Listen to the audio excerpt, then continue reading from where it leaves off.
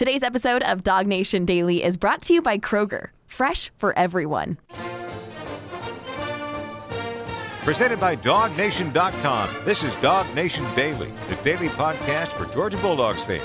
Here's your host, Brandon Adams. All right, a little bit of an apology here off the top. I got a little bit of a weird nose thing going on. I feel fine. I'm not sick or anything like that. It's just a little bit of congestion that kind of hangs around my nose here a little bit. So it's fine if I'm not speaking. When I start speaking, it kind of, I don't know, hangs down a little bit. So I want to say this off the top. I hope it's not too annoying. I'm irritated by it. Hopefully it's not, too much for you all to tolerate. But I just want to say that off the top of the show. Sorry, I sound a little bit weird. I feel fine, but I just sound a little bit weird. So I apologize for that. Also wanted to say thank you for allowing us yesterday to have such a cool experience. Being a part of the Media Day festivities down there at the Peach Bowl was a lot of fun. Hope you enjoyed the kind of different look at some of the Georgia players we were able to give. I thought they were relaxed. They look comfortable. I've been telling people this week, to me, this Georgia team looks like the kind of team that's been in the college football playoff 2 consecutive years. So they just seem like they kind of know the lay of the land. They've obviously been through this. They know what success tastes like in the college football playoff. And I think they have a pretty clear pathway in mind of how they can achieve that again. Now, that alone does not guarantee victory or anything like that. Sometimes that kind of, perceived confidence or the image of projecting confidence can be misleading. It can be kind of a false positive. But I have, and if you go back and watch our video, Dog Nation YouTube page, maybe the best place to see this, that if you go back and rewatch our video that I was able to be a part of yesterday, I'm just kind of moving about the room. All of this is sort of unplanned and relaxed, and, nothing's too staged here. If you go and really look those Georgia players, whether it be Cedric Von Granger kind of drawing with the sketch there, or some of the guys grabbing the microphone and doing some interviewing themselves, or whatever kind of viral type moment came out of this, Georgia yesterday just came across as a very relaxed team. They seem to be enjoying the week, and they seem to be ready for what's going to happen on Saturday night when this game is taking place. And yet, in addition to that, let me kind of sort of say this too. I think it's been really interesting to watch the ways in which the mood around this game is starting to shift. And for the most part, I don't think this is involving the players. I mean, some of what I'm about to give you comes from players in this game, I guess. But I think some of the stuff that has gone on has finally started to make the feeling between the two fan bases feel a little bit more like the fever pitch that I sort of expected the entire time. And to be honest with you, I'm just being very candid here for a moment. The build-up to Georgia and Ohio State has not exactly been what I expected it to be. I expected the fact that these two teams hadn't played each other since the end of the 1992 season, the fact that there's really no shortage of reasons to hate Ohio State if you're not an Ohio State fan, the fact that if you're Ohio State, it's easy to have a chip on your shoulder because you've heard about how great the SEC is, and obviously if you're a Buckeye type person, you're led to believe that your team could be just as good. That all the backstory that's involved here, I thought this game would have the lead up, the build up of almost like a rivalry style feel to a college football playoff game. And there's been some of that, but I would say for the most part, it's been kind of quiet on that front. Part of this is because Ohio State lost his last game, and it's only just now that Ohio State fans are starting to shake off the feeling of having lost to Michigan and start to believe again about their ability to compete with Georgia. So as you get close to the game, some of those emotions sort of shake off. I talked about this the other day, that there's a little bit of a sort of a typical mood shift as you move towards game time. I think you see some of that with Ohio State. And as they kind of shake off the doldrums of having lost to Michigan, I think you see a little bit more passion coming out of them, and that kind of creates its own kind of counterbalance when it comes to Georgia fans there too, because over the past couple of days, you have definitely seen fans going to their quarter a little bit more here, and you've definitely seen the makings of what I think can be a pretty tense atmosphere between these two teams on Saturday. Let me start with this, if you don't mind. This is one of those things that definitely got Georgia fans worked up the other day.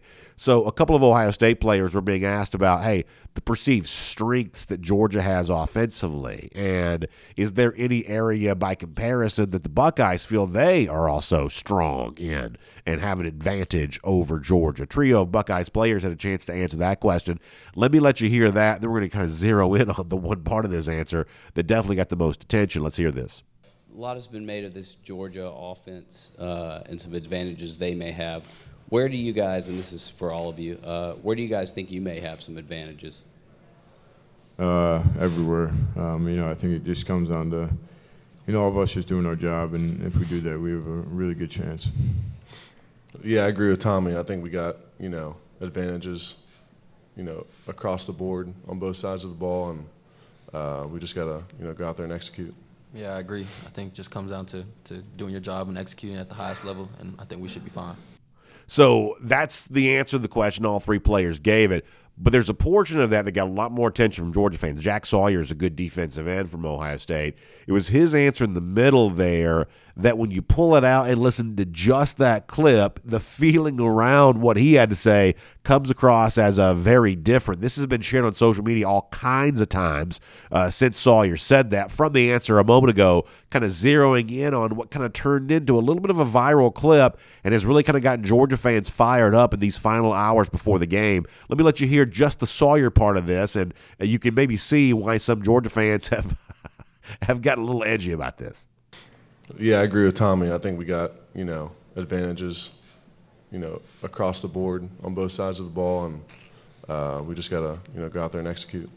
So I think that in the full context, I don't know that the Sawyer thing is quite as bad as it comes across in that sort of shorter clip there. Georgia players were asked about this yesterday. They all gave very careful answers. Obviously, the media training that Georgia has would, at least on the basis of this exchange, appear to be superior to whatever the Ohio State players have kind of gotten here. But at the same time, I don't mind a guy speaking his mind if that's what he wants to do. But when you kind of sort of chop up just that part of the clip, all of a sudden you hear the Ohio State players say, oh, yeah, we feel like we've got advantages up and down the field on both sides of the ball. Well, listen, I don't have to tell you how Georgia fans are going to take that. Oh, really? Is that really what you think here?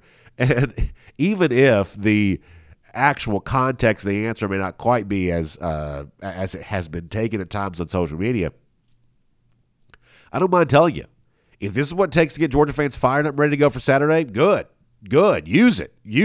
Use whatever you have at your disposal. And should the Georgia coaches use this, whether Sawyer quite meant the way that he said it or not, you better believe you should use that. You should use anything you can to get ready for this game. And if that's what it takes to sort of get us moving the direction of the kind of tension that ought to exist when you've got Georgia and Ohio State doing their thing on Saturday, yeah, you better believe that's the case. Now, it's not just the Georgia fans who are also kind of getting worked up here and kind of getting into a lather prior to the game. You've got Ohio State folks doing that there as well on the basis of a pretty specious rumor here. There's a guy named Jeff, is it Snook or Snook? I'm assuming it's Snook. I can't imagine his last name is Snook. But Jeff Snook, I guess he's a reporter that covers Ohio State or something. I don't know. He put something out there on his blog, I guess, and it has been like passed around a bunch there too. I think maybe most prominently a Facebook post that sort of did this. I'll show this to you, and then we'll let you hear a Georgia coach responding to this. So there's a Facebook group or page, whatever you want to call it, called Buckeye Talk. And it is written here that I just read from Jeff Snook's page that he's a sports writer that covers Ohio State extensively. Excuse me. I had no idea he covered it extensively. He doesn't just cover it, he covers it extensively. Do we cover Georgia extensively around here? I hope we do. Anyway, the quote from Mr. Snook is that rumors are going around that Ohio State found a hidden camera aimed at the practices at Mercedes-Benz Stadium during the closed practices. If true, that would not surprise me from Georgia coach Kirby Smart. He says, I had an altercation with him 8 years ago at the Sugar Bowl. Something tells me that Mr. Snook's altercation with Kirby probably meant more to Jeff Snook than it did to Kirby Smart. But nonetheless, I had an altercation with him at the Sugar Bowl 8 years ago when he was Alabama's defensive coordinator, when he got mad at my question about openly soliciting Big Ten coaches on what to expect from Ohio State's offense before the first playoff game. He made it clear that any research was fair game, Jeff Snook says. He says, now all that being said, I cannot confirm that UGA coaches spied on Ohio State. I'm gonna run with it anyway, but I can't confirm that it's true. I'm just going to run with it. He says, I can't confirm they were spying on practices, but in the old days, this was a very common practice given the amount of time between the regular season and the bowl games, especially in places like the Superdome. All I can say is that it would be, if it were to be done today, Smart is the guy to do it. That's coming from a guy named Jeff Snook, who apparently covers Ohio State. He doesn't just cover them. He covers them extensively. And that is what he says, accusing Kirby Smart of I guess, cheating here and spying on the practices, using some sort of camera for all of this. There was a good exchange yesterday. I guess Kirby was asked about this too, and Kirby had no idea what the question was even about. But Will Muschamp was actually pretty funny on this yesterday. Here's Muschamp from Media Day on the notion that Georgia's using a hidden camera to. First of all, if you saw it, it's not hidden. You know what I'm saying? Like I mean, whatever you want to think about, so-called cheating and spying on practice, can we at least get the word usage right? If the camera was easily spotted, that means it wasn't hidden. So let's stop calling it a hidden camera because apparently everybody in the world, including Jeff Snook and his extensive Buckeyes coverage, even he saw it, or at least he heard somebody saw it. So it's definitely not a hidden camera. But nonetheless, this is what Will Muschamp said yesterday in response to the idea there was a camera filming the Ohio State practices. Take a look at this. Listen. There's a rumor that Georgia had cameras at Ohio State's practice this year. Somebody give them to me. I ain't seen it. There you go. And by the way, that's the yoga. If you're watching a video, you see the Georgia yoga. See, this is how you keep from getting your practices filmed. Do something so inane at practice that nobody wants to film it. That's the great way to avoid all of that. But you hear Will Muschamp a moment ago saying, listen, somebody give those cameras to me because I haven't seen them. And by the way, if you want to know how rumors work, this is how it goes. It started off with some guy named Jeff Snook saying a camera had been spotted, but the Grand Inquisitor talking to Will Muschamp yesterday had turned it into multiple cameras. Did you notice that it started off with Jeff Snook of, hey, there was a camera, I think. I can't confirm this, but I'm going to blast it out on the internet anyway.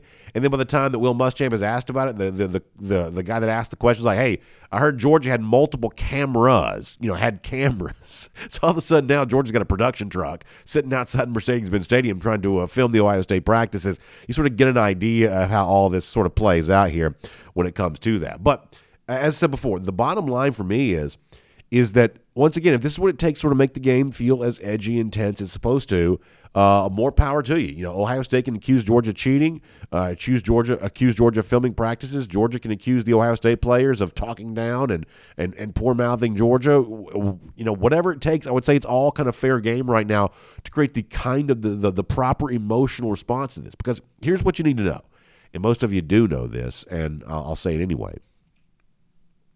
You do not want to lose this game if you're Georgia. And on the one hand, Georgia's the national champion, and you can't take that away from them. They've been 13-0. They're SEC champions right now.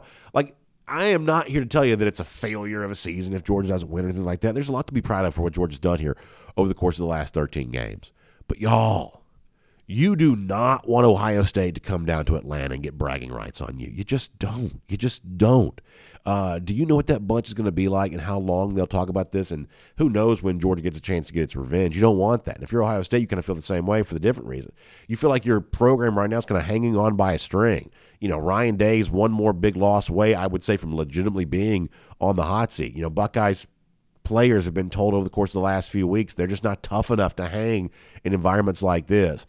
If you're a Georgia fan, wouldn't it be great to show them? Wouldn't it be great to remove all doubt about whether or not Ohio State belongs and say, for once and for all, emphatically, you just simply don't.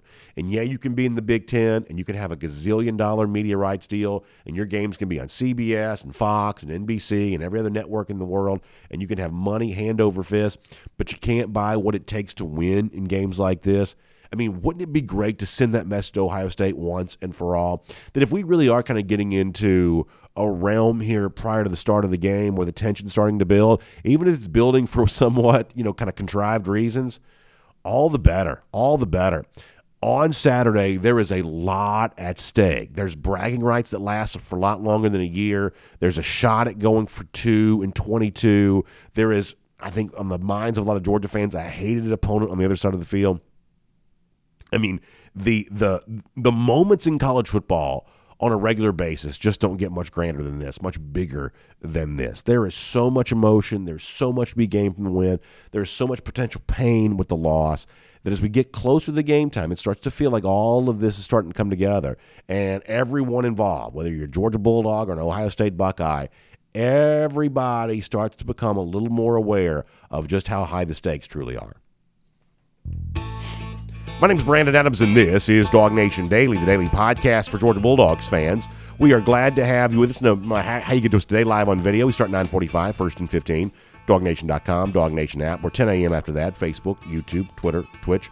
We're on the radio at noon on Athens Sports Radio 960 The Ref. And we are available as a podcast wherever you find them, including the world-famous DogNation.com. Just really happy to have you checking in and glad to have you be a part of what we're doing here today. Obviously, we'll get Jeff Sintel coming up. We'll do a lot of stuff there with him.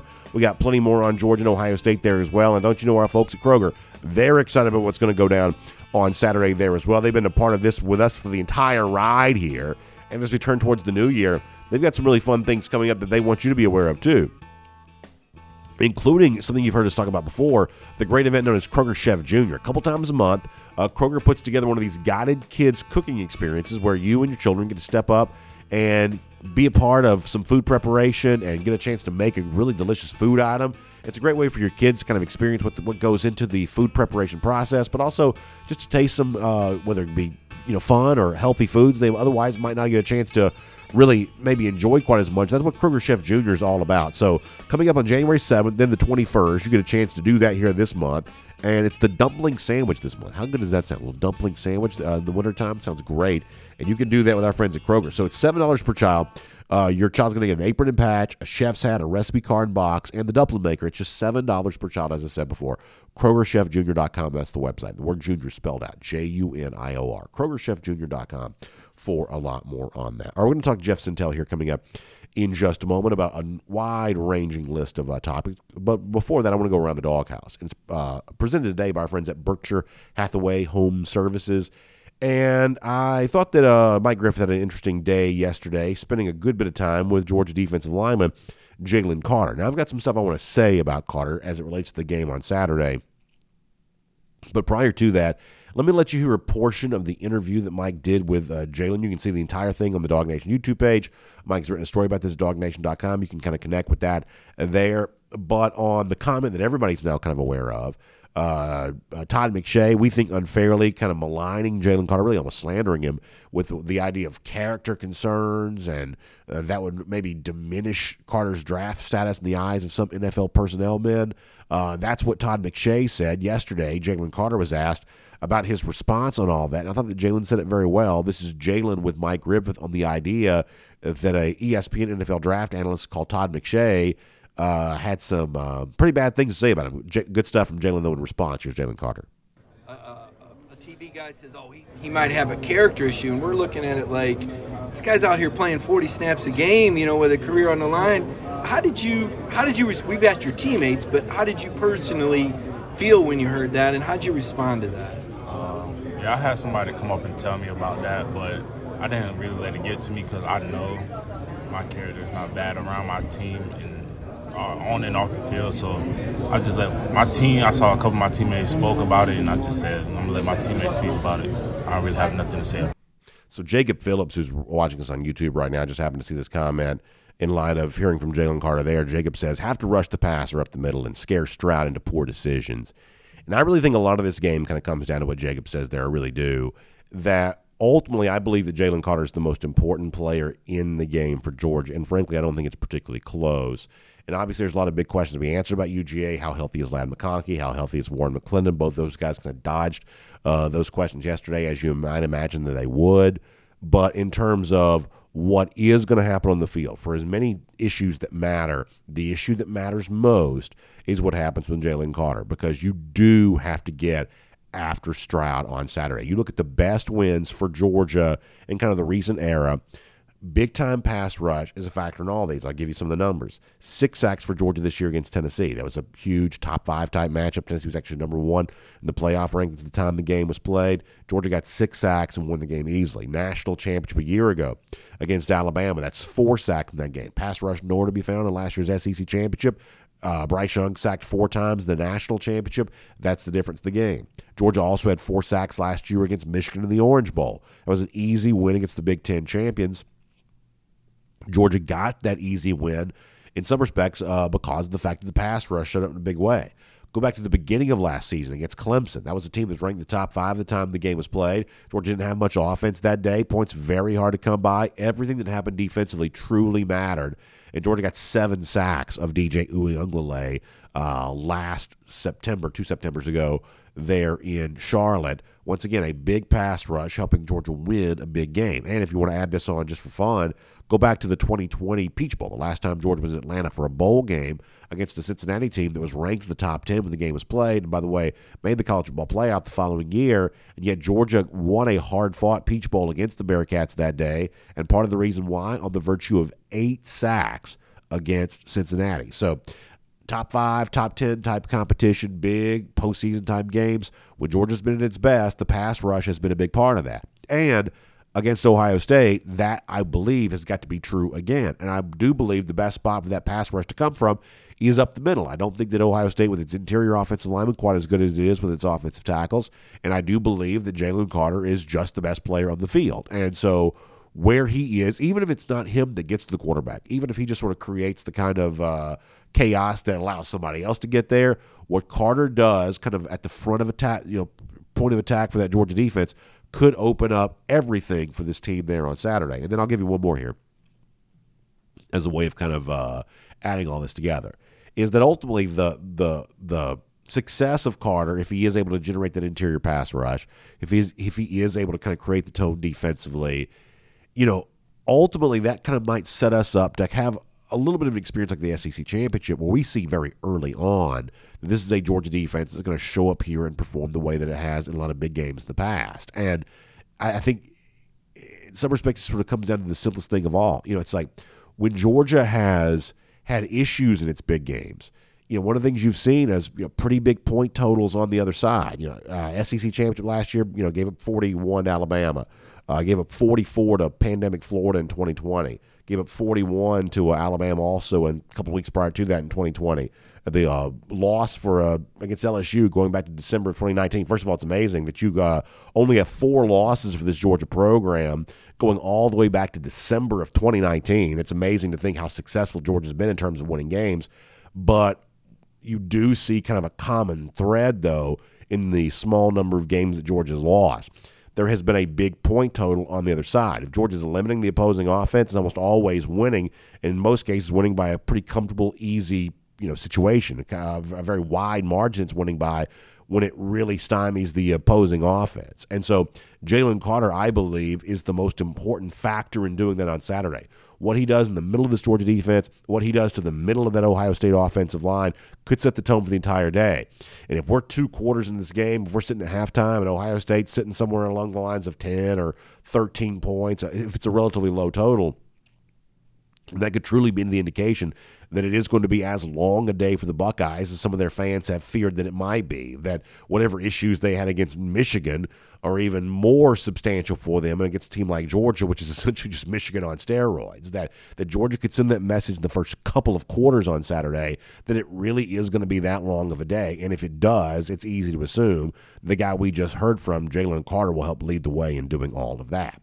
That is Around the Doghouse. It's presented today by our friends at Berkshire Hathaway Home Services. On Saturday, Georgia gets the fun of being pretty close to home, obviously playing its playoff game in its home state of Georgia, in the city of Atlanta, this stadium that Georgia's been in 3 times before. So they certainly, 3 times before this year, by the way. So they certainly understand the value of that, and Berkshire Hathaway Home Service understands the value of your home to you there as well, because when you want to sell that home, you want to get top dollar for it. That's what the folks at Berkshire Hathaway Home Service are able to help you do, because they understand that the best time for new beginnings is right now. So when you're selling your house, our folks at Berkshire Hathaway Home Service understand that you've got a big reason for wanting to do that.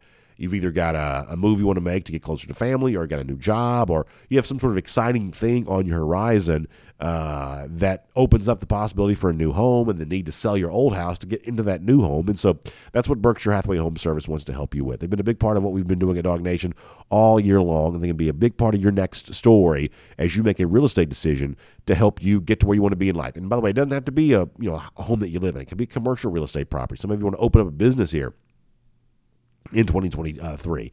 Well, our friends at Berkshire Hathaway Home Service can kind of help you with that commercial real estate transaction there as well. Whatever your needs are, they want to help you meet them. Got a great team of agents stretched in offices and branches all across our great state and our market here right now. So you can find them online for more. It's BHHSgeorgia.com. That's BHHSgeorgia.com to get in touch with our friends at Berkshire Hathaway Home Services. All right, so we've got a lot going on. We have seen Jeff Sentell in Atlanta this week. He's been following Georgia-Ohio State. He was also in Orlando yesterday for some very interesting stuff going on down there with some big-time UGA recruits getting ready to impress during one of the All-Star games that take place this time of year. So what do you say we cover all angles on that? We call it a On the Road, assisted by AAA. Let's talk to Jeff Sentell here right now. From Athens and across the SEC or wherever the recruiting trail may lead, here's a DogNation.com insider. So Jeff was in Orlando yesterday, busy covering a lot of recruiting stuff. And Jeff, I definitely want to get to you on that, including some interesting stuff from Janelle Aguero, the prized safety signee for the Georgia Bulldogs. But prior to that, let's continue to set the stage here for Georgia and Ohio State coming up on Saturday. You were in Atlanta quite a bit here this week. You heard from some Georgia coaches and players. You saw a glimpse of some Georgia practice stuff. Admittedly, not much there on that, but you've kind of been around Atlanta, kind of gotten the vibe on all of this. I guess, Jeff, where are you in terms of your what's the word I'm looking for here? In terms of how you expect Georgia and Ohio State to play out on Saturday based on what you've seen here this week?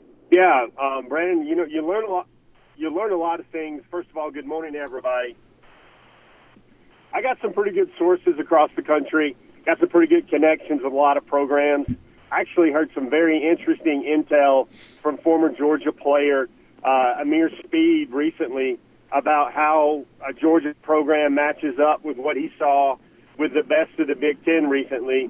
But the kind of the consensus from all of that was, maybe 3-4 weeks ago, Georgia was a 2-score, 14 points better than Ohio State. You see how they're banged up at running back, especially banged up with cornerback, Brandon. I don't know how much people are talking about cornerbacks right now.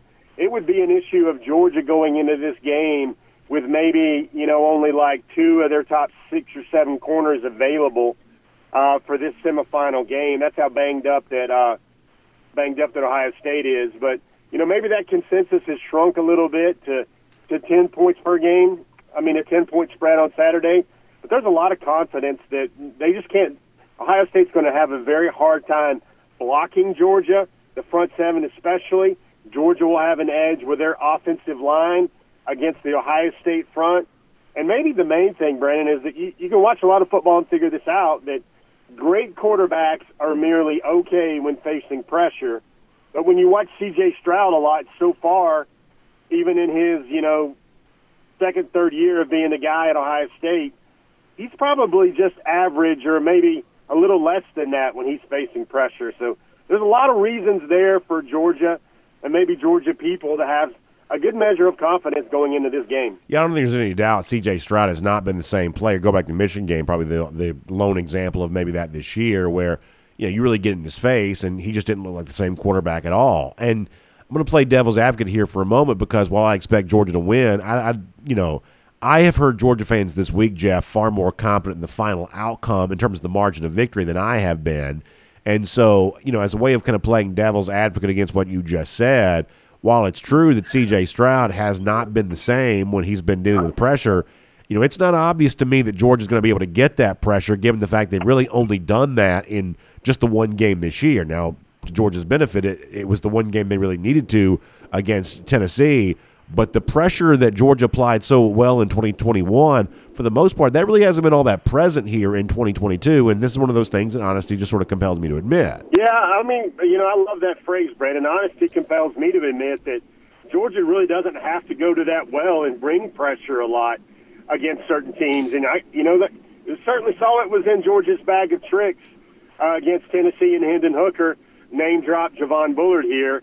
They can come up with a lot of exotic looks when they need to. And the thing that's maybe even in Georgia's favor there, Brandon, is Georgia hasn't had to. So when there comes a time for them to break glass in need of pass rush, the other team, the other offensive line, those other schemers over there don't have a lot of tape to see what Georgia is capable of and what they can really bring to bear. Yeah, and obviously Ohio State's been pretty good at keeping Stroud upright, with the exception of the Michigan game. We probably saw a little bit more pressure than he'd seen prior to that. I was talking before you joined us about, to me, that pressure's supposed to come up the middle. First of all, when Georgia has blitzed, it seemingly blitzed up the middle over the course of years, better than other types of quarterback pressures as well. And I think that Jalen Carter is and needs to be the most important player on the field for Georgia on Saturday. I think the Ohio State offensive line is really good with its tackles. I don't know that it's quite as good with its interior offensive line. That's the area in which I believe that UGA is probably best set up to exploit that. And I think that Jalen Carter is going to be a big tool in helping Georgia get that done. Let me provide a little bit of more balance on the other side. Try to sound very objective. That's what my goal is always as a reporter. But, the way they can stay in this thing, I feel, are those deep shots downfield. The ways that, you attack Georgia in man coverage. You've seen some measures of success from other teams across the schedule where they're like, you know what? In the end, we're probably better served trying to get a chunk of 50 yards at once rather than, beating Georgia on 6 or 7 straight plays down the field. And that's a window, especially because this needs to be said, Brandon, because you will admit this, that you wish Georgia has had the receivers that Ohio State has, especially the last 5 or 6 years. We can count multiple first-rounders among Zone 6 is what they like to call that unit. And, Brandon, you ask a lot of people around the Ohio State program, you ask coaches that know this stuff, and they feel that Marvin Harrison Jr. is better than Olave, better than Garrett Wilson, better than a lot of those guys, all of those guys that Ohio State has lined up, and they've went and shook Roger Goodell's hand really early. So that's a way where that puncher's chance for Ohio State can happen here. And, let's not forget, pound for pound, 1 to 85, maybe even 1 to 105, they're easily one of the 5 most talented teams in the country, probably one of the 3 most talented teams when they had a Trayvon Henderson and when they have a Jackson Smith-Njigba, when they have those guys on the roster as well. Everybody's missing playmakers. Georgia's missing Nolan Smith. Georgia's missing A.D. Mitchell for long stretches this year. But I just think Georgia depth, more of that top-tier NFL draftable depth, was another factor in my mind's eye that gives Georgia an edge. Yeah, I think you're right about that. I mean, obviously, Ohio State's going to try to use the explosive plays offensively to make up for the fact that on a per-play basis, it's probably not going to just kind of line up and go play for play with Georgia. They're going to try to get their yards in chunks. You can understand why they would. And as much respect as I have for Marvin Harrison Jr., and I do truly believe he's the best wide receiver in the country. I really do. And it's amazing how Ohio State always just kind of finds that next great wide receiver. It's amazing the depth they've had there at that position. I will say that Harrison to me is a little bit different, like what, say, a Jameson Williams would have been last year, something like that. I don't know that Harrison just sort of runs past you and runs away from you. Now, he obviously is outstanding when it comes to finding a way to get the football, but in terms of just leaving the defensive back standing still while he goes blazing by, from what I've seen, I don't quite know that's Harrison's game necessarily. He's definitely a dangerous receiver, but he's not maybe the same kind of guy that maybe, like, say, Jameson Williams would have proven to be so much trouble for Georgia last year in the SEC championship. Yeah, Brandon, listen real close, folks. I want to tell you this. A lot of the information that I've seen, that I've processed, and that I've heard is Ohio State feels like it is yet to play a complete, full, great game this year. And that's troubling if you're a Buckeyes fan, because a lot of those yards, Ohio State actually has 2,000-yard receivers this year. Emeka is also very, very good, a former top 100 overall prospect as well. But the thing is, the way C.J. Stroud and Marvin Harrison have had to generate a lot of offense and generate a lot of points this year is it had to be a perfectly thrown ball in a tight window. This is in the Big Ten nonetheless. And it had to be in a way where only the greatest wide receiver in the country could make that catch. That's happened time and time again for what they do so very well. And to ask that program to say, you're going to play your most complete game of the season, and you're going to continue to fit those balls into tight coverage against the number 1 team in the country, against the best team in the country in Georgia. Man, Brandon, to me, that is a pretty tall order. All right, I want to talk some recruiting with you in a moment, so let me just kind of say one more thing about this game. To me, a magic number here is 13. I would say 13 or fewer first-half points for Ohio State, to me, is really trending towards the kind of game that I believe that Georgia really wants this to be. And even if the Georgia offensive output's not much higher than that, if after 2 quarters in this game on Saturday, you're looking at Ohio State kind of somewhere in that sort of 10-point, 13-point realm, something that's well below the pace for what'll get them to, like, say, 30 by the end of the game. That to me is an indication that Georgia's kind of heading for what it wants to go to defensively. I'm going to be watching the early portion of this game, in other words, very, very closely here to see how quickly either Georgia establishes its prevailing narrative that the defense is just simply too tough, or if Ohio State's able to establish its narrative, which is, hey, our offense is unlike most of what you've been playing for most of this season. One of those two narratives won't survive, and I'm going to be curious to see which one of those does emerge in that first 30 minutes of action on Saturday. That's very interesting. I know you watch a lot of entertainment, books, and wagering. That first half, if Ohio State doesn't have 17 points on the board, 13 points of confidence on the board, when they're going to be facing a depth issue against Georgia in the second half, I think that's really going to be an issue for things to spark up there. The other thing you watch with Ohio State football, even though Georgia and Georgia people have waited to play Ohio State for so many years, if you watch Ryan Day, you watch him really closely, and when things get tight, and I mean when things get that, put up or shut up, win or go home type moments, he seems to abandon the run game and then basically dial up too much passing game. And that's a real issue when you have a lot of people in this program wondering if Day has too much going on in terms of being a CEO, a head coach, and a play caller. Man, Georgia fans have been in this situation before where the guy that they love, that they feel is the best coach on their staff, no longer is the guy to be calling plays because that head coach role brings so much to bear. And you hear those type of grumblings where maybe he needs to have something taken off of his plate. That's another thing to wonder about with the play calling recently for Ryan Day and Ohio State in very big ball games. Yeah, that's really interesting.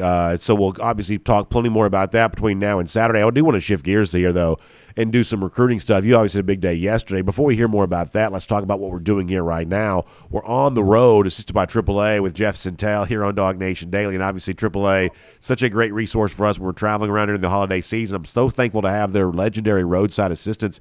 If something goes wrong for me while I'm on the road, driving back home from Rome last night, I was thinking about that. Listen, if my car breaks down, I'm kind of in the middle of nowhere.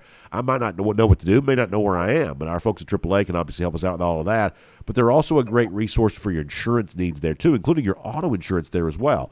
Because AAA has got a 93% satisfaction rate. That means that when they've been doing business as long as they've been doing it, and they're taking care of people to the tune of a 93% satisfaction rate, you know they're doing something right. And they can do something right for you there as well. So you can give them a call, 833-718-2075. That's 833-718-2075 to find a branch near you and find out the great things they can do for you from an auto insurance standpoint. All right, Jeff, so I want to ask you a moment about the Janelle Aguero thing in particular. You tweeted this yesterday. I thought that was interesting, so we'll talk about that. But before that, kind of remind folks where you were yesterday, what you were doing, and the various UGA signees that you saw in action. So Brandon, I know you love this show. I love this show. You remember The Sopranos? When Tony came into Dr. Melfi's office and they're like, okay, we got a whole bunch of stuff to talk about right now. That's what I feel like after being at Under Armour All-American Media Day yesterday. I think we got to speak to almost every Georgia target or signee there except for Tyler Williams and Gabe Harris. Gabe Harris actually got nicked up a little bit during bowl practices, and he's not going to be there this week, at least for practices. Maybe he makes it out for the game.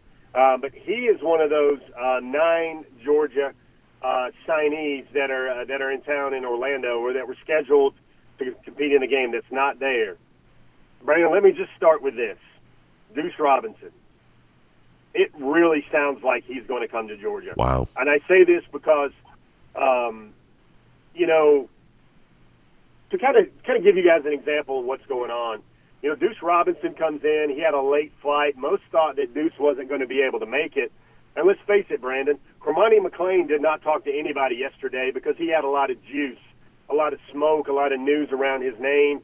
He's a 5-star, the number 1 cornerback in the country. Is it Colorado? Is it Miami? Is it Florida? He didn't take questions. Now, he posed for pictures, but he didn't take questions. Now, the other highly rated 5-star in this game who's undecided, that's Deuce Robinson. And there was the only big horde of reporters around an interview yesterday that was Deuce Robinson. The old days in these media days, Brandon, when we had traditional signing days, you'd see everybody and they still had yet to sign in February. So when a 5-star came out and he wasn't signed yet, there were hordes. Now, there were probably 10 media members around Deuce Robinson yesterday when most crowds were about 2 or 3 deep.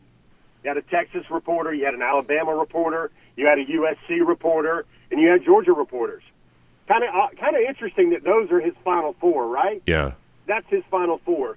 So Deuce starts talking, and he says some really nice things about Texas, and he says some really nice things about Arch Manning and how they talk all the time, and there's a connection there. He says some really nice things about USC, how the baseball opportunity there is really great with USC, that he knows more of the USC commits than any other school. Then he gets to talking about Georgia, Brandon. And the thing he's looking for, Brandon, this is kind of news. He wants to play both football and baseball professionally. Wow. Now think about that. Brian Jordan, Deion Sanders, Bo Jackson. I think that's the list, right? The list of folks that can do that. And Deuce is 6'6", about 220 pounds, would be an outfielder in the major leagues if his dream reaches that point. But he starts talking about what he wants, and he wants development. He wants a team that wins. He wants a team that he just feels like he has those great relationships around him, and then where everybody really cares about the program and cares for one another. And then by and large, through about all the questions and answers, he goes to say that really loves the relationships at Georgia, really loves the development, really loves what Georgia's done with Brock Bowers, really loves the camaraderie and how it feels like Georgia cares about one another. And, hey, he's really acutely aware that Georgia wins. You ask Deuce Robinson about basically which relationships does he have at Georgia that maybe mirror like a Arch Manning relationship or his relationship with all the Southern Cal signees right now. He dials straight into Roderick Robinson. He says Roderick Robinson, also a West Coast guy, is his best relationship. They talk all the time. Of course, Todd Hartley's going to be persistent. And, you know, when that media scrum's over, the press corps kind of gets together and you're like, is it just me or does it sound like he's really going to go to Georgia? That's what a lot of people nodded their heads with, Brandon. It was almost to the point where folks were wondering who would be second right now. Is it SC or is it Texas? Certainly didn't sound like it was Alabama. All I can say, he's going to take this thing out. He's going to take some more visits. He wants to visit SC again. He wants to visit perhaps Texas again. He wants to see Georgia again. May sneak in a trip to Oregon as well. But he's going to be a traditional February 1 signing day, Brandon. And you just want to tout Deuce Robinson this way. And I think I'm going to try and be as responsible as I can if I can say this. He's 6'6", Brandon. He's about 220. He has the ability to play both sports at a professional level, and he returns punts for his high school team. He was almost exclusively a wide receiver this year in high school out in Arizona.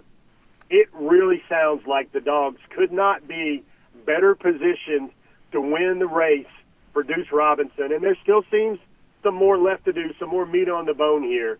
But, Dog fans, I'm going to tell you, you guys would be ready to run through a banner right now if you heard a lot of the things that Deuce Robinson said about Georgia yesterday at the Under Armour Media Day in Orlando. Well, that's really interesting stuff, Jeff. Something else that I saw you had on Twitter is Janelle Aguero. It's fairly easy to assume who this might have been.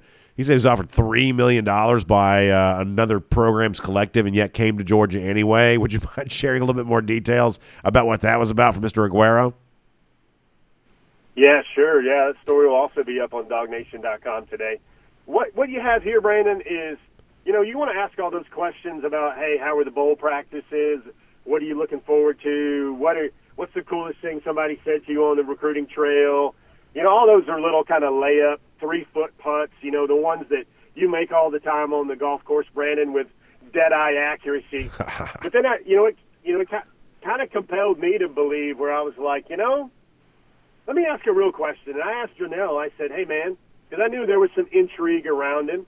Number one is he was a silent commitment to Georgia for about 2 or 3 months prior to his public declaration in the summer. Number two, if you asked him, hey, where were you at a year ago? Where would you have chosen a year ago? And he's like, yeah, probably Georgia. He said he was one of those recruits. He self-diagnosed himself, Brandon. He's like, hey, I'm one of those kids that I go somewhere and I want to commit there. I love it. Right after a visit, I feel great. I'm like, Mom and Dad, let's go there. And the one school he was consistently in love with, Visit High, kept feeling the strongest and the most emotional attachments to Georgia over the course of 2 or 3 years was Georgia. You know, big shout out there to Will Muschamp for how well he recruited Janelle Aguero, a guy that I think might be getting major minutes for Georgia, maybe midway through his freshman year, at least in certain packages and certainly at least in a minimum of special teams right out the gate at Georgia. He's very fast. He's very physical. But I said, Janelle, man, I got to ask this question. It's a new question. And we're in the NIL era. I said, what sort of schools what sort of, I guess, offers came your way from collectives in order to try and break that attachment to Georgia? And I said, maybe you don't have to name a school, but what was the type of offers a typical high-ranked 5-star level safety like you was getting on the market? He said, I got about 3. And I was like, wow. First of all, Brandon, it wasn't $300. And I kind of thought, the numbers that you hear on the trail, that I thought he was meaning $300,000, which would kind of fit a lot of collectives or whatever. And I went back to him a little bit later, and I'm like, so you said $300,000, right? And he goes, no, man, $3 million. Wow. And I was like, he looked at me like, huh? Can you tell I looked like a Roadrunner, Wile E. Coyote cartoon. My expression had to look like that. And he goes, now it wasn't for 1 year. It was for as long as I was at the school, or as long as I was representing the collective. Let me make sure I say that correctly. Not representing the school, but representing a collective, because wink, wink, that's the way these things are supposed to be. But for me, and let's face it, man, he said it over and over to a lot of reporters, why he chose Georgia was development. He wanted NFL money, the type that Lewis Seen got, his great friend. They grew up maybe 20 minutes from one another, their hometowns in Massachusetts. And he said basically that he saw the track record at Georgia.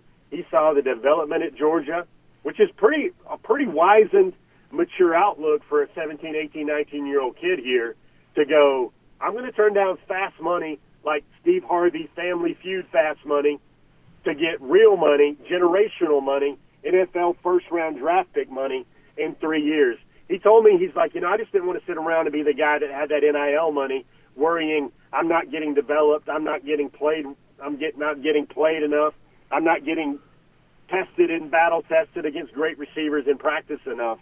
I mean, it was a very, very, very mature way to look at it. Let's face it, Brandon, you ask a lot of families anywhere, regardless of their economic status, and if their high school graduate can get $3 million coming out of high school for a future occupation or for what they want to do, I would say a lot of our world would take that. Most people would take that.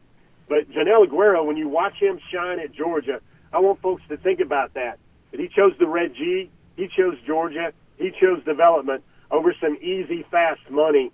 Perhaps the only, kind of not so great news about Johnell Aguero is he goes to a private school in Massachusetts, and he can't get released until January the 21st, he told us. January 21st-ish. So he's going to be late January by the time he gets to Georgia. And when he gets to Georgia, he told me this one thing that stood out. I was like, what's the first thing you're going to do? And I expected, because, man, they got so many toys in that new facility. I was like, the Lamborghini locker room, the bod pod, the sleep pod. I wanted to know what he was going to do first. He's like, man, train, work, get better every day. That's what I'm going to do. That's what I can't wait to do when I get to Georgia. Fascinating stuff, Jeff. I appreciate you sharing it with us on the road, assisted by AAA. Glad to have you back in town. We'll see you at Mercedes-Benz Stadium tomorrow. And as you said, reading about a lot of these very interesting recruiting stories from the trip to Orlando at DogNation.com. We appreciate your time on that. We'll look forward to talking to you then. Take it easy, buddy. Everybody have Happy New Year. Thank you. Let's take a look around the rest of the league. This is SEC Through. Yeah, I think for most of us, Jeff says Happy New Year there at the end. I think for most of us, our ability to have a Happy New Year will be determined by the events that transpire between, like, say, 8 p.m. and midnight there in Atlanta. I will either have the happiest of Happy New Years or something quite decidedly different. And we said this off the top of the show, is like the stakes cannot be higher. It's like you do not want to have Ohio State have bragging rights over you. You just don't want it. You just don't want it. You want to avoid that at all costs. And listen, Georgia's had a great season. Georgia's the national champions. There's been so much fun. But to think that you might give those folks up in Columbus a chance to have some sort of bragging rights over you, you don't want that. You don't want that. Instead, what you want, and this is what makes the new year so much fun, instead what you want is the idea of reminding Ohio State they don't belong in the same field with the SEC. Secretly, deep down, they may think that, and a way of demonstrating that on that field on Saturday night, boy, that'd be great. That'd be great. And by the way, also keeping the mission alive to go for 2 in 22. Man, that would be awesome. So, yeah, will we have a Happy New Year? I'll tell you, right about the time the ball's dropping, or I guess in our state it's the peach dropping, right around the time the peach is dropping, I'll tell you if we plan on having a Happy New Year or not. And what these dogs do inside MBS against Ohio State will probably be the determining factor there on all of that. All right, we're going to do some stuff on the other playoff game coming up here in a moment. But before that, let's get ready to go cruise around the SEC courtesy of Royal Caribbean. Man, we're so excited about, speaking of fun stuff in the new year, obviously hoping to celebrate winning against Ohio State, go for 2 in 22, another national championship, hopefully all squared away on all of that, and then we can enjoy the celebration on board Independence of the Seas, much like we did a year ago with the second ever cruise with Dog Nation, which kind of became a de facto celebration of that championship last year. We'll hope to do that again. The final night of the cruise is actually NFL draft night. That was true last year, and when we had the great draft party, and we were up on the top deck of Independence of the Seas, and every time one of those Georgia names was announced, we're cheering and celebrating. It was so much fun. And so this year we get a chance to do that all over again. I'm excited about doing that with all of you who are going to be there. I'm going to tell you that it's kind of crunch time as far as getting in there and being a part of this with us. So go to royaldogs.com. That's royaldogs.com. And it's a great website put together by a terrific travel agent named Jessica Slater. Jessica was specially selected for us by Royal Caribbean. So she's going to help you get squared away, get booked up, and be a part of this cruise vacation with us. You can also call her directly, by the way, 770-718-9147. That's 770-718-9147. So we're leaving out of Port Canaveral April 24th, going to Nassau, going to Perfect Day, Coco Cay. It's a 4-night cruise. We can't wait to have you on board Independence of the Seas with us here with our friends at Royal Caribbean for the second ever cruise with Dog Nation, coming up April 24th through the 28th. All right. So obviously our attention's kind of on the Georgia-Ohio State thing here for a moment. You've kind of heard me say it the entirety of the week. I believe Georgia wins this game. I don't know that I quite think it's going to be quite as much of a comfortable, easy win as some Georgia fans think it's going to be. I think that Georgia's going to be in a hard-fought game. I think they're going to win it, but I think they're going to have to be at their best to do so. And that's just been kind of my vibe on this the entire time. You know, could it slip away from Ohio State? Could it turn into a more comfortable win for Georgia? Obviously, that possibility exists. But ultimately, I believe this is likely to be one of those games, one of the rare games, by the way, in playoff history, where you probably have a pretty competitive game into the fourth quarter, if I had to guess. And I believe it's one of those things where Georgia on both sides of the ball is going to have to make some plays to win it. How about the other side, though, the Fiesta Bowl between Michigan and TCU? I have been hesitating to make my pick on this just from the standpoint that I've really kind of gotten it wrong with TCU a lot. But as we get closer to the game, I do start to get a little bit of a clearer picture of what to expect between Michigan and TCU in this other side here. First of all, the positives for TCU. I think one of the things that's been true of their league, the Big 12, is while there's not really a spectacular team in this league, maybe beyond, obviously TCU that makes the playoff, the overall depth of the Big 12 this year was probably pretty good. You don't have a ton of terrible teams. Iowa State, I guess West Virginia, the best examples of that. But for the most part, the overall balance of the league was really not too bad. And, obviously if TCU is handling that schedule during the regular season, they've certainly done something to be able to do that. And part of the way in which TCU did handle that schedule is they've had to find a way to win late quite a bit. They're 5-1 this year in games decided by one score or less. What's interesting about that is that the other three playoff teams, Michigan, Ohio State, Georgia, have only played in 3 one-score games combined. Michigan was in 2. Georgia was in 1. I don't believe Ohio State's played a one-score game at all this year. So obviously TCU's got a little bit of experience with winning these closer games in a way that Michigan, Ohio State, and Georgia simply have not been able to do or not had to do. And yet ultimately that's what I kind of keep coming back to here, which is, okay, when TCU has had to pull out wins, it's been able to do that. But Michigan, Ohio State, Georgia, they really haven't had to pull out many wins. You would say, well, Georgia did against Missouri. Okay, that's fine. That's fair. Ohio State didn't play great against Northwestern. Okay, that's fine. That's fair. Michigan had its moments maybe at times too. But the greatness in college football, I believe, is demonstrated by margin of victory. How easy do you make it look on a Saturday in, Saturday out basis? And ultimately this year, while TCU's been winning games, it has not been winning them very easily. And when you're pulling out that many close, sort of, down to the wire, nail-biting type games, I think one is left to conclude. I'm not really quite so sure how sustainable all of this is. And so on Saturday, I do expect TCU to lose, just on the basis of the fact that they have been kind of skating by this year in a way that I just didn't imagine would be able to be continued. And ultimately, they kind of ran out of a little bit of magic in the Big 12 title game anyway, and I believe they're going to run out of whatever remaining magic they have in this game against Michigan. And in a game like this, and I don't think there's any doubt that TCU is easily the worst of the 4 playoff teams. I don't think there's any question about that in my mind. And I think where you kind of see the biggest disadvantage here is, for all you want to say about Michigan and its physicality and kind of the sort of old school approach that sometimes Jim Harbaugh's thought to take, the truth is this is a team that's averaging 40 points per game here this year. And this is a TCU defense that's only 56th best in the country this year in terms of points allowed. Ultimately, I think the reason why Michigan is likely to win this game, and I believe fairly convincingly, is simply because I don't believe that TCU defensively can stop what Michigan does. When McCarthy throws it, certainly with the ground game, I don't believe TCU is going to be able to line up and stop Michigan. I believe that Michigan's going to score with ease. I think they're going to score with regularity, and I think ultimately they're probably coasting to somewhat of an easy victory. Keep in mind here, about half the national semifinal games we've seen have been decided by 20 points. I mean, we have very few examples of what Georgia-Oklahoma was in 2017.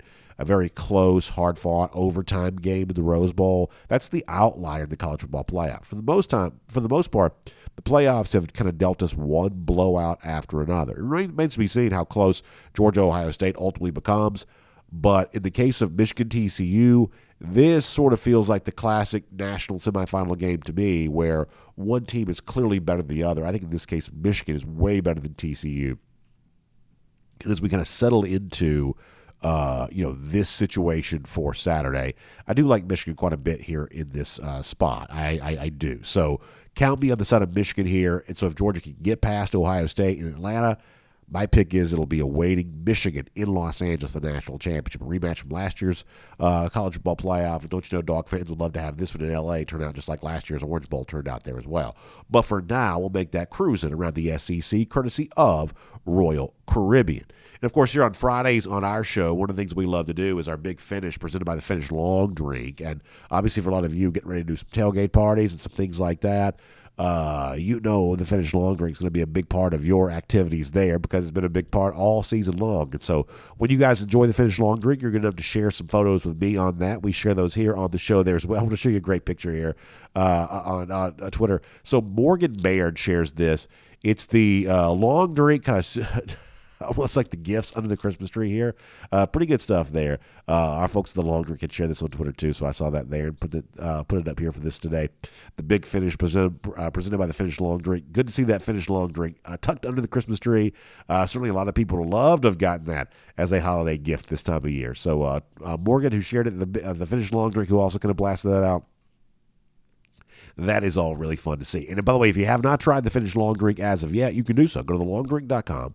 And you can put in your zip code. You can find out close to you where you can pick some up today, and then you can try all the various varieties. The cranberry, the Long Drink Strong, 8.5% alcohol by volume. Long Drink Zero, no carbs, no sugar.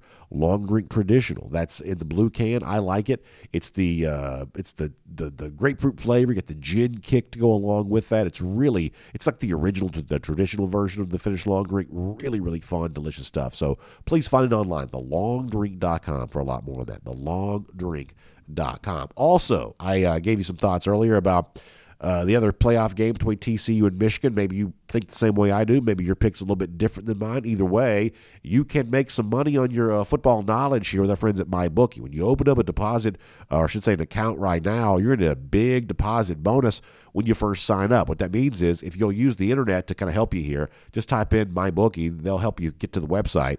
When you get there, use the promo code DogNation. And then when you make that initial deposit, our friends at MyBookie are going to double that deposit for you up to $1,000. What this means is if you put in $600, they're going to put in $600 for you. You put in $300, they're going to put in $300 for you. So let's say you put in $400, they put in $400 for you.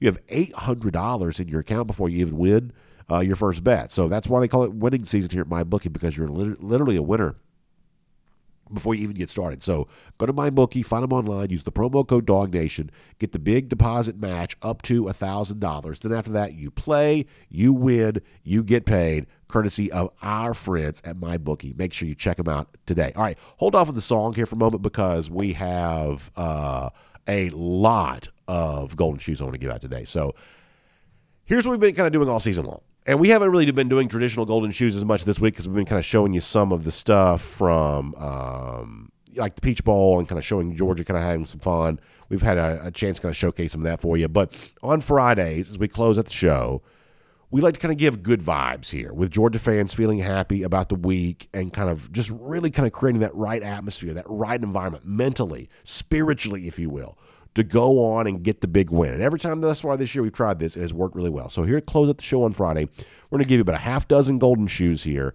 If you're watching on video, you can see these. If you're listening to radio podcast, I'll do the best to try to describe these to you. But hopefully all of the good vibes created by Georgia fans here, hopefully it creates the right mindset to be ready for wherever you're going to be tomorrow for this game. In Atlanta, if so, I hope to see you there. Or if you got a watch party going on, everybody getting game faces on. Everybody getting ready to go for Georgia and Ohio State. So with that in mind, our first golden shoe, let's go ahead and throw it up here. And obviously Mad Dog's so good at this, saying, when you're getting ready to crack some Buckeye nuts, hashtag go for 2 in 22. You get the little handheld nutcracker there, the Ohio State, which the Buckeye, which actually is a nut, getting cracked right there as part of the Chick-fil-A Peach Bowl. Mike, that's great stuff. Golden shoe going your way, obviously well-deserved for you there once again. And by the way, keeping the idea of the nutcracker theme going, and knowing we're a couple of days after Christmas here there as well, Bulldog 1982 sent this to me. By the way, he's got hashtag go for 2 in 22 right there in his username. He says, hashtag go for 2 in 22, also go Dogs, and he shows you the Georgia-themed nutcracker. And the nutcracker here is saying, a Buckeye is a nut, you say? You better believe it is. You better believe Georgia's looking to crack them coming up on Saturday. Good stuff there from Bulldog 1982. Payne Dog writes in to say, priming up for Saturday by cheering on the Hoop Dogs. So Payne and his family were there for the Georgia game a little earlier, so I had some fun with that. It says rock the stag, and he is happy about the Mike White era thus far at UGA, and also gives you the go for 2 in 22. So Payne Dog, great-looking family. Glad to see you having a good time there. Our good friend Miriam Corbin sends this to us to say, had quite a few new items added for the Christmas to the Corbin Dog Cave. Now whatever am I going to do when we not only go for 2 in 22, but also win it in 22 there as well. So Miriam's got a great collection of Georgia stuff there going on. She's having a great time. We appreciate her shouting out go for 2 in 22. Brian Whitehead sends this to me there as well. He says, this is what keeps me up at night. Hashtag go Dogs, and it's the picture of C.J. Stroud holding up this thing that he held up at Media Days. This is one of those memes everybody does. And the photo that he's holding up is Jalen Carter holding up Jaden Daniels. Really funny stuff. Brian Whitehead, we appreciate you sharing that. We have one more to give you there as well. Should have 6. Apparently we don't. All right, so this was a good one. It was Stetson Bennett with the Go for 2 in 22 T-shirt on, but we will do that for you again next time. Instead, let's go ahead and ready to fire up the fight song, and we'll get ready to wrap up today's show. All right, so good stuff to everybody. Appreciate you being here. And obviously getting ready for a big day tomorrow on Saturday. So listen, we got lots of video coverage. We'll be giving you the dog walk. We'll be giving you some of the sights and sounds. There was one final press conference today for both these coaches, Kirby Smart and Ryan Day. We may share some of that with you on Saturday there as well. But one way or another, get settled in for a big day. These are the kinds of moments we live for. That chance to see Georgia on the biggest possible stage against the kind of opponent that's very easy to conjure up all the proper emotions for. This is Georgia-Ohio State. We said when the announcement was first made, this was the game that was going to take place. This is as big as it gets. And the closer and closer you get to game time, as big as it feels, you better believe it feels exactly the way it's supposed to. So enjoy the game. Thanks for letting us be a part of your experience as you get ready for it. We'll see you on game day tomorrow. And by the way, Lousy Stinking Gators, Gatorator countdown on the way out the door here. 302 days from right now. We appreciate you. Obviously looking forward to all of that. And we will see you back here Monday for Dog Nation Daily, presented by Kroger. And on the podcast, time now for our R.S. Andrews podcast cool down. We'll take your comments here on Twitter at Dog Nation Daily with the comments section of dognation.com. So as I was doing the show today, the final media availability prior to the game taking place with Ryan Day and Kirby Smart a moment ago, when Kirby Smart once again asked about Ladd McConkey and Warren McClendon, and he said the same thing he's basically been saying, which is we're hopeful to get those guys back. I had a chance to talk to Warren McClendon yesterday. I didn't get a chance to talk to Ladd McConkey. And McClendon basically said, as if you saw the video or heard it yesterday as part of our podcast we put out, that he wasn't supposed to say anything. That any kind of question about his status should be turned over to Kirby Smart. So obviously the players themselves have been somewhat coy about all of this, and Kirby Smart there too. So a lot of folks kind of reacting to that at DogNation.com. I'll read you a couple of these comments. Georgia Jeep says, the only real Georgia injury report is who trots out there when the game starts. With that in mind, I guess what my concern is, this is more probably true for McClendon than anything else. My read on the situation, and gosh knows I'm not a medical expert, my read on the situation is that it seems like McConkey may be a little healthier than McClendon is, maybe. Maybe that's the case. Maybe they're both healthy. I don't know. I have a little bit of a rule that I typically go by, which is if you think a player's hurt, he probably is. If you think a player's healthy, he may actually still be hurt. That, in other words, by the time you have any kind of rumor or any kind of insinuation that a player's hurt, that's probably at least somewhat true. And so my biggest fear as a Georgia fan here is not about will McClendon and McConkey play or not. It's will they be out there but not quite as effective. That's one of the things I'd watch for is if they're on the field. In some form or fashion, I expect them to be on the field, but how effective are they while they're out there? Smarts the Man says, I hope McConkey can go and is healthy as he was in the SEC championship game. Having AD back is huge, but it's going to take a few reps to settle in. Yeah, I mean, we've seen the best version of Landon McConkey certainly playing in Atlanta thus far this season. A good time dog also checking in to say, can't wait to see AD back in action, meaning if McConkey's not able to go, leaning more on Mitchell. He says he may be rusty during the semifinal, but that means he'll explode during the national championship. I like that positive thinking there, too. Either way, looking forward to a great game in Atlanta tomorrow, and great to be able to break it all down with you here today. So the bottom line is, Kirby has said the same thing basically all week long on McConkey and McClendon. He hopes to get him back. He's certainly done his part to kind of keep all of this under wraps, and as one of our commenters mentioned, coming up tomorrow night, we'll kind of find out what all of this means. Thanks for being here for our R.S. Andrews podcast cool down. Y'all turn to R.S. Andrews at rsandrews.com for your air conditioning, heating, plumbing, electric needs. It means after the cold weather we've had, it's a reminder that we have a very long winter still ahead of us, and if you want to get your heating system tuned up, back up to factory fresh specs, ready to go for the winter that's still on its way, this is a good time to do that. So more information can be found on that at rsandrews.com. Y'all have a great day. We'll see you for game day tomorrow, and then back here Monday for Dog Nation Daily presented by Kroger. We'll look forward to talking to you then.